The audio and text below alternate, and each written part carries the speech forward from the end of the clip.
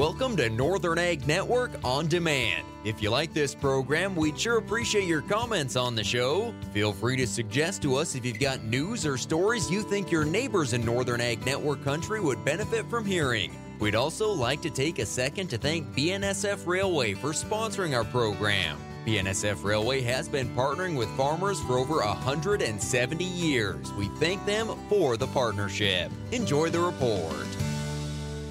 Good afternoon, everyone. Andy Schwab here from the Northern Ag Network with today's noon market report. There are no alligators, hurricanes, or oversized insects. There are no alligators, hurricanes, or oversized insects. There are no alligators, hurricanes, or oversized insects. We just have to keep telling ourselves this. There are no alligators, hurricanes, or oversized insects. All right, all jokes aside, I'm certainly praying for our producers and livestock right now, especially those who are in the middle of calving season. This storm is certainly going to be one we'll likely be talking about for years to come, so bundle up and stay warm. Well, yesterday, the Montana House Ag Committee and the Senate Ag Committee heard testimony on two bills regarding the right to repair ag equipment. As you can imagine, several of the opponents to the bills included equipment dealers across the Treasure State and some of the ag organizations who all highlighted the Liability, Safety, and Clean Air Act laws that could prohibit certain instances of equipment repairs. Another thing highlighted during the House Ag Committee hearing was language that seemed to make dealers offer parts at cost to equipment owners.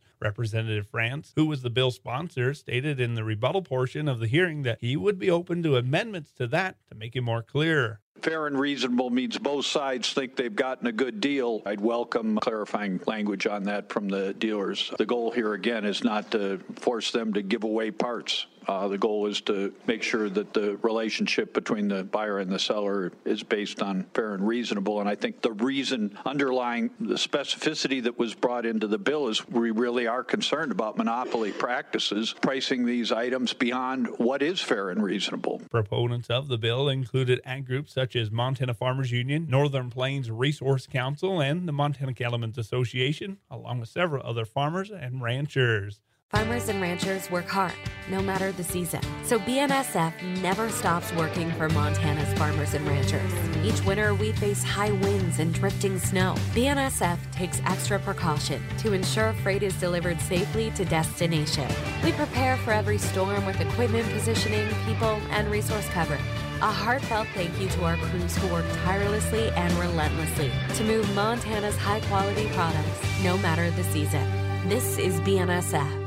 One of the things that Jennifer Nelson oversees for the Dollar Ahead Beef Checkoff efforts that are contracted by the Beef Checkoff to the National Cattlemen's Beef Association are research projects. At the recent 2023 Cattle Industry Convention in New Orleans, Nelson said they found that beef is the number one protein choice. Additionally, people trust beef producers over chicken producers and is also perceived by consumers as more nutritional than chicken. We're very excited about that and what that means to the producer. And we also noticed that some of the margin there is too thin to celebrate yet. We need to keep going. We need to continue to invest in the promotion of beef and the value and versatility of this protein and why it truly is the number one protein in so many ways. Nelson did note that they learned 81% of the population eats chicken at least once a week, as opposed to only 69% that eat beef once a week. Well, speaking of beef, Brazil has confirmed it is investigating another possible atypical case of BSE or mad cow disease detected in a 7-year-old beef cow in the northern state of Pará. Brazil's Ministry of Agriculture has confirmed the investigation is underway with laboratory test results expected later this week. As of this afternoon,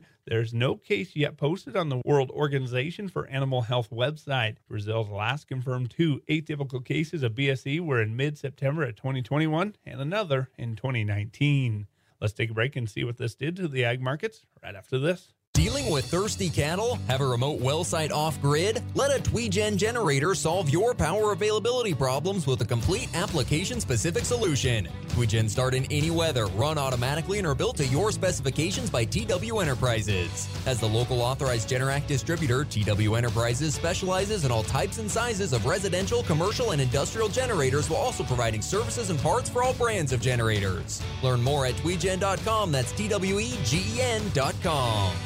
Live cattle trade found both sides of positive and negative today. However, the feeder cattle enjoyed a small rally as the corn prices did dip down by a nickel. For the March feeders, they added over $1 at $187.97. April feeders also adding nearly $1 at $191.72. As mentioned, live cattle coming away with a little steadier trends, with that April only adding a dime at $165.20. June live cattle futures up 35 cents at $161.22. Unfortunately, though, for the lean hogs, they felt big triple-digit losses, with their nearby April giving away over $225 at $86.82. May down $1.47 at $95.75. Other markets that we continue to keep a close eye on are the box beef prices, as today the choice cattle values started another $1.42 stronger, right at $288.62, while select values up $205 at $272.39. All of these market moves certainly could help out the cash cattle trade later on this week, especially after the purchase of 76,000 head saw 77% of them headed for that nearby delivery. Pair all that with that suspect case of atypical BSE in Brazil, and U.S. beef markets could stand a chance to have a small rally this week. One thing, of course, that is holding them back is the fact that we're not going to see a lot of local sale barns around our country being open, as this winter weather keeps them and the producers locked down. However, I did talk to Justin Tupper yesterday of St. Ange Livestock, who is still planning to hopefully have their weekly sale on Friday, while Buffalo Livestock Marketing in Buffalo, Wyoming also plans to have a sale on Friday, which does include the horses. Another horse sale, of course, happening this weekend, snow or shine, is the Billings Livestock's annual Sons and Daughters sale. That sale could be a good one, but certainly has a big hill to climb to top last year's number, as the high seller last year in February at BLS was over $100,000. We'll be back with the grains right after this. My name is Jeff Bangs. My wife Katie and I live on a fourth-generation family farm north of Inverness, Montana. The reasons that my wife and I are Farmers Union members are focused on making policy for small communities and small family farmers to remain viable in the 21st century. If you have an interest in a diverse and stable food supply, there's no better organization to belong to than Farmers Union. Get to know us better at MontanaFarmersUnion.com.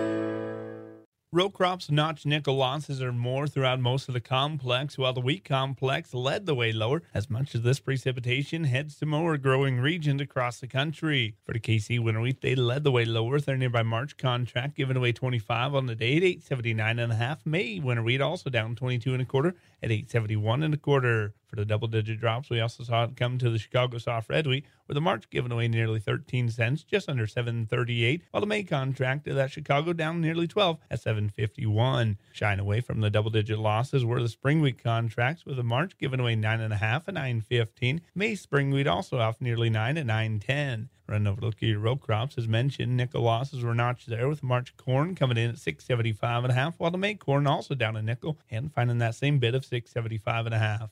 Well, that's all the time we have for today's noon market report here on the Northern Ag Network. I'm Andy Schwab.